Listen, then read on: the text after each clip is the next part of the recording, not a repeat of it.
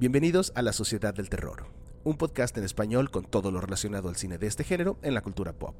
Yo soy Alan García y voy a presentarles lo más popular de esta semana en lo que se refiere al cine de género, además de un par de recomendaciones, traigo información al respecto de estrenos y nuevas películas. Y pues nada, les invitaríamos a darle like a la página de Instagram, @la Sociedad del Terror, y la página de Facebook con el mismo nombre, la Sociedad del Terror. Pueden encontrarnos y pues pueden darle like. Ahí estaremos para estar en comunicación. Me gusta escucharlos, me gusta saber qué opinan y pues de qué películas quieren que hablemos. A fin de cuentas, este es una sociedad en la que todos somos participantes. En el episodio de hoy voy a hablar un poco acerca de pues una de las apuestas comerciales más importantes del año en lo que respecta al cine de terror. Hablo obviamente de la trilogía de la Calle del Terror de Netflix. Entonces, pues traigo por ahí un comentario al respecto. Quiero suponer que ustedes ya la vieron. Si no la han visto, pónganle pausa a este video, vayan, vean la película y regresen para ver si coincidimos o no en los comentarios. Además traigo información acerca de The Medium, que es una película que está dando mucho de qué hablar, ya está asustando mucho el mercado asiático. Entonces pues vamos a ver por qué, traigo un poquito de información al respecto. Además traigo información acerca de la nueva película de Jordan Peele, información calientita, recién salida del horno. Y finalmente compartiré con ustedes una recomendación de probablemente una de las películas que han cambiado o que cambiaron la manera de ver el cine. Me refiero a una producción española que es de terror / comedia. Fue lanzada por ahí del año 95. Si saben de qué hablo, pues quédense, vamos a hablar un poquito acerca de esa película. Si no saben, pues también quédense para que descubran cuál es. Sean bienvenidos todos y todas a una nueva asamblea de la Sociedad del Terror. Hablemos de la Calle del Terror de Netflix. Esta es una adaptación al cine del universo cinematográfico que lleva el mismo nombre, que es creación de Robert Lawrence Stein, a quien nosotros conocemos como el gran R.L. Stein, la mente maestra detrás de Escalofríos, este universo literario también, esta serie de libros que eventualmente dio el salto a la pantalla chica y ayudó a mantener pues el terror vivo en los corazones de muchos y de muchas, entre los cuales me incluyo. Realmente pues era un terror que probablemente viéndolo ahorita pues no causaría el mismo revuelo quizá que causó a finales de los 90, mediados de los 90, pero en aquel entonces pues ahora sí que era lo que había. Realmente algunos episodios sí eran muy buenos, independientemente de la nostalgia. Si tú rondas los 30 igual que yo, pues entonces recordarás que era Le temes a la oscuridad o Escalofríos, las únicas opciones comerciales así a grandes rasgos que había de cine de terror en televisión. Y eso si tenías cable, porque si no tenías cable pues no te quedaba más que aguantarte a que fuera Halloween y dieran las películas de Chucky y de Viernes 3 en el Canal 5 los sábados. Pero pues fuera de eso realmente R.L. Stein ayudó a mantener el terror, el género al menos en la televisión vivo. Y pues todos conocemos el éxito que fue Escalofríos. Y pues La Calle del Terror, que es una serie previa, es una predecesora a Escalofríos, también llegó a ser muy exitosa. La serie de libros llegó a tener más de 50 tomos, la serie original. Y pues como le gusta mucho a este señor R.L. Stein, pues también llegó a tener muchos spin-offs y algunos libros que ni siquiera son considerados oficiales, pero que suceden dentro del mismo universo. En fin, La Calle del Terror también marcó un hito a finales de los 80 en lo que a literatura juvenil de terror se refiere. Entonces, aunque se habían intentado hacer estas películas con anticipación, otras productoras habían comprado los derechos y así, pues ninguna se había aventado el tiro. Nunca se había concretado nada, hasta que llegó Netflix y dijo: nosotros tenemos billete, entonces vamos a hacer una adaptación. Esta trilogía es protagonizada por Kiana Madeira, alguien que si bien no es una cara nueva en lo que respecta a producciones audiovisuales, es la primera vez que hace un rol principal. Ella lleva pues prácticamente el peso de la película en sus hombros, al menos de la primera y de la tercera. Ya hablaremos un poquito más al respecto. Ella hace el papel de Dina Johnson y el papel de su carnal, Josh Johnson, el coprotagonista, lo hace Benjamin Flores Jr., a quien pues vimos por ahí en alguna de las películas de Transformers. Me parece que es en las 5, no recuerdo el nombre. Ya aparece en películas de La Risa en Vacaciones, las de Transformers, y para allá va Rápido y Furioso, vaya manera de exprimir la fórmula de güeyes mamados y pelones manejando pues carros, ¿no? Pero 10 películas de eso, pero qué sé yo, no sé cuántas, pero pues yo qué sé, ¿verdad? Ahí lo vimos en Transformers y ahora hace el papel del hermano de Dina, repito, se llama Josh Johnson. Además participa también Olivia Welch, esta güera que pues también ya ha participado en algunas producciones referentes del cine del terror en algunas producciones referentes del terror para estas compañías de streaming, como es el caso de Panic, una serie de Amazon. Ella actuó ahí. Y aparece también, por supuesto, Gillian Jacobs, a quien recordamos por la serie de Community, gran serie de comedia, y ella gran actriz, muy divertida. Y por último también, pues imposible no mencionar a Sadie Sink, Max de Stranger Things, quien también aparece hablando de exprimir fórmulas, ¿verdad?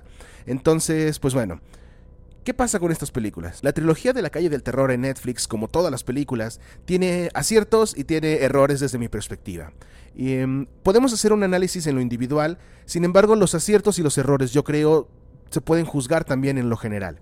De entrada, primero voy a hacer un paréntesis, si no has visto las películas, ponle pausa a esto, ve y velas, porque voy a empezar con algunos spoilers, entonces pues avisados están. De entrada, la nostalgia. Es probablemente el elemento más explotado, al menos en las primeras dos películas. Sin embargo, sabemos que la nostalgia es algo que se ha explotado en el cine de terror desde siempre. Ahí está Stranger Things, que ha surfeado muy bien la ola del éxito gracias a explotar esa nostalgia.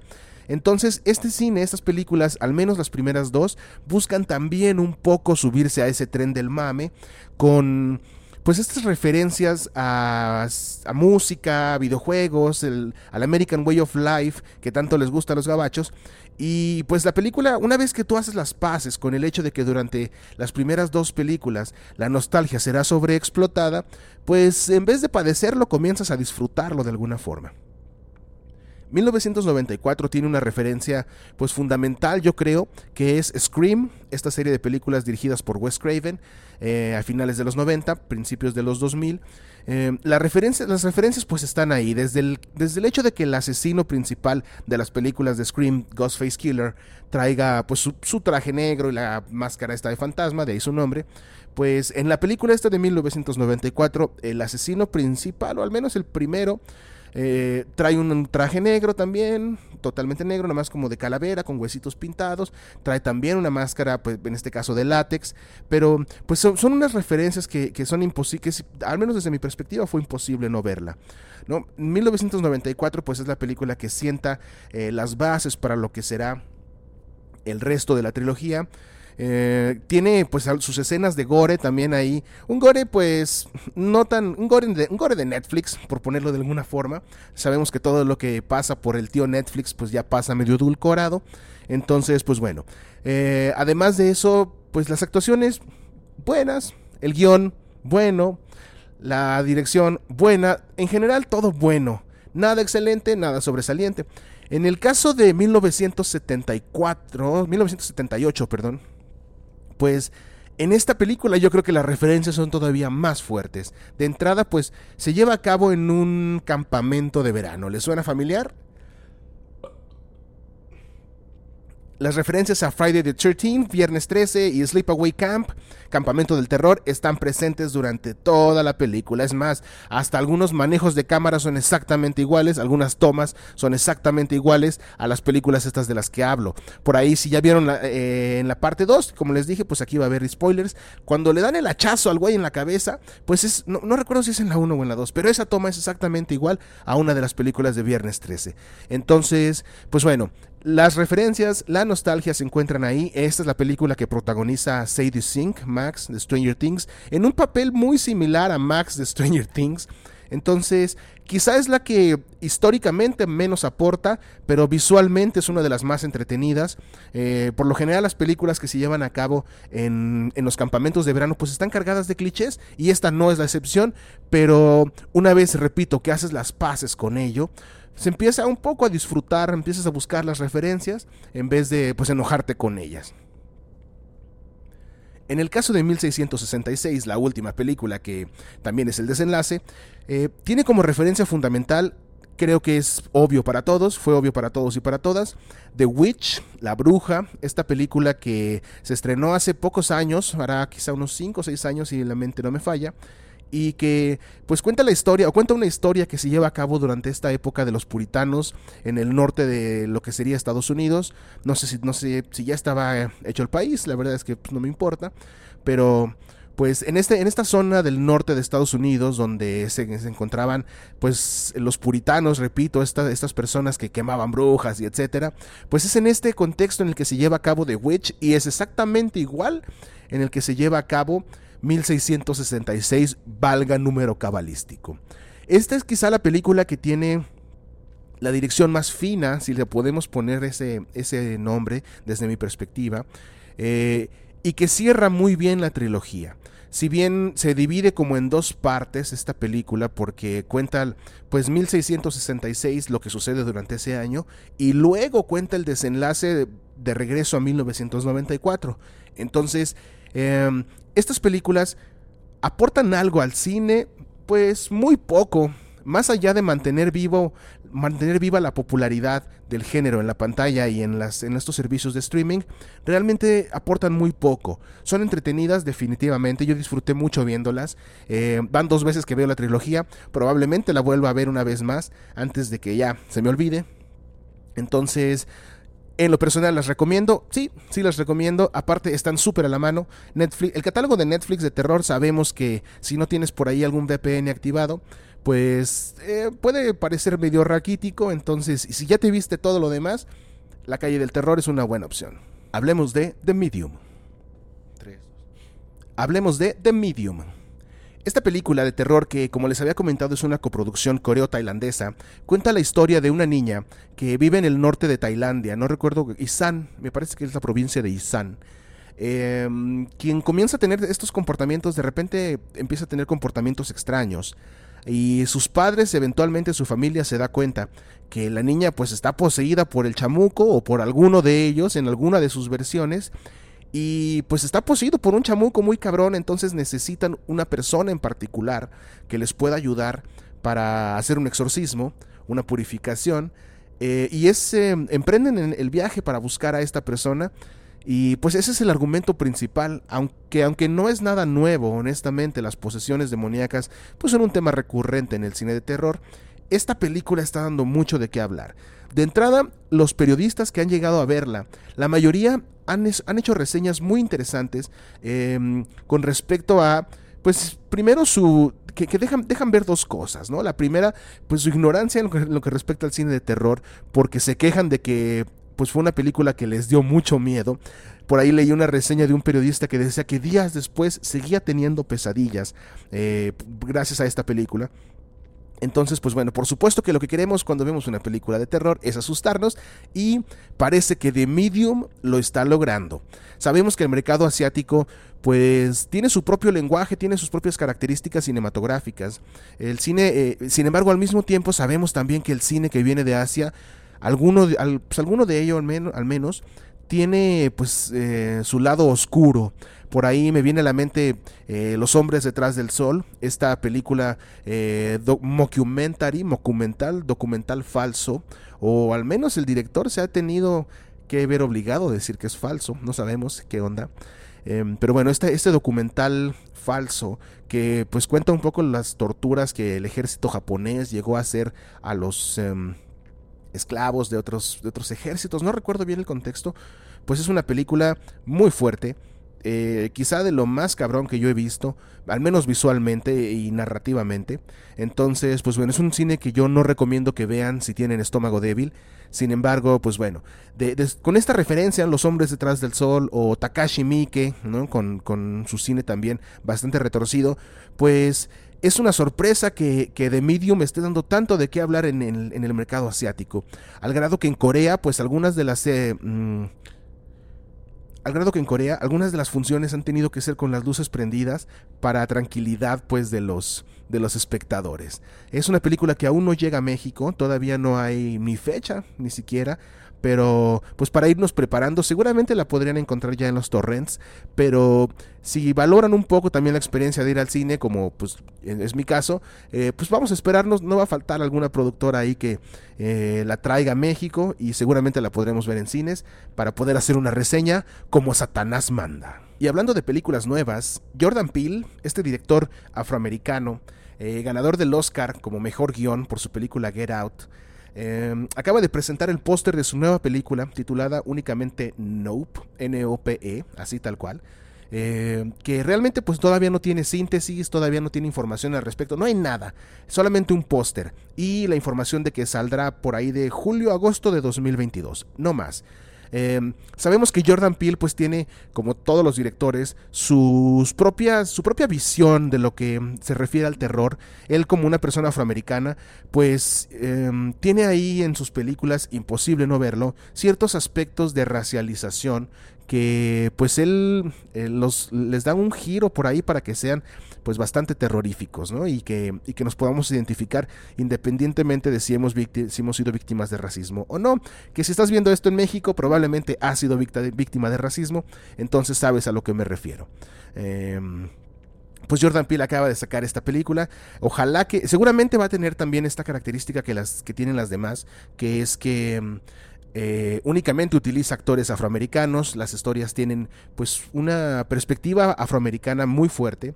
Entonces pues bueno, sin embargo es cine, repito, es cine que sí da miedo. Si no han visto Get Out, vayan a verla, buena película. Us también es buena película, pero Get Out es una joya del terror de los últimos 10 años desde mi perspectiva. Entonces pues Jordan Peele presenta su nueva película, esperemos que pronto. Y finalmente les traigo una recomendación de la que, como les había comentado, es una película que cambió la manera de entender y de ver el terror, al menos para mí.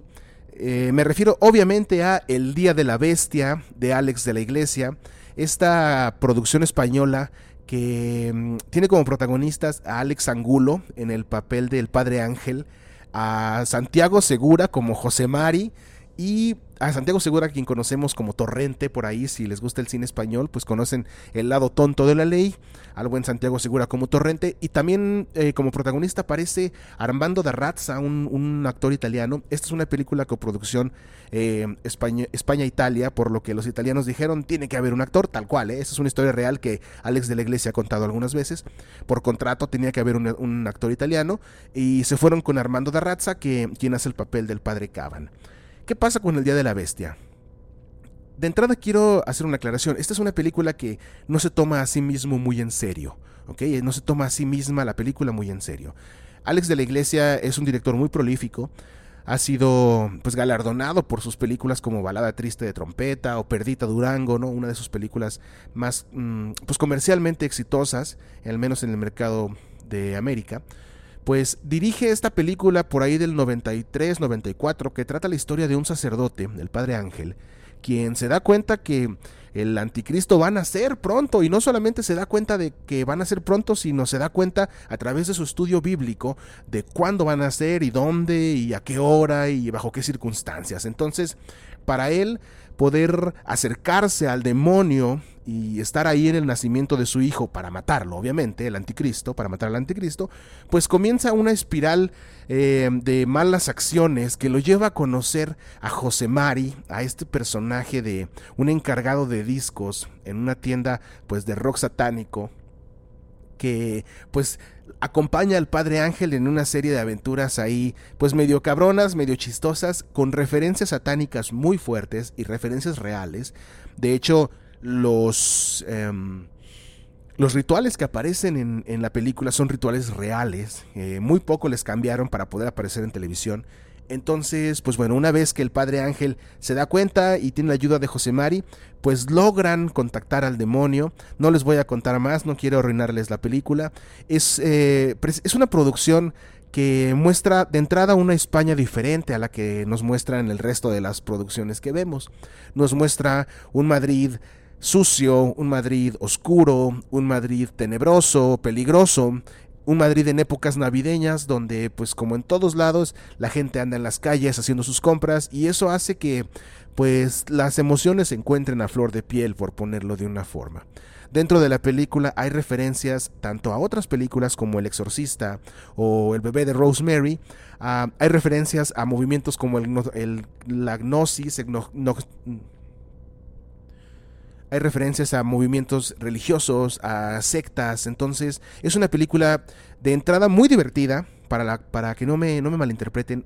Sí da miedo, también da risa, y sobre todo te enseña que el cine de terror, al menos lo hizo conmigo, demuestra que el cine de terror tiene muchos lenguajes, tiene muchos aspectos, tiene muchas variables todavía que no han sido explotadas. Esta película, repito, es del año 95, hace 25 años, y no ha perdido al día de hoy un ápice de calidad.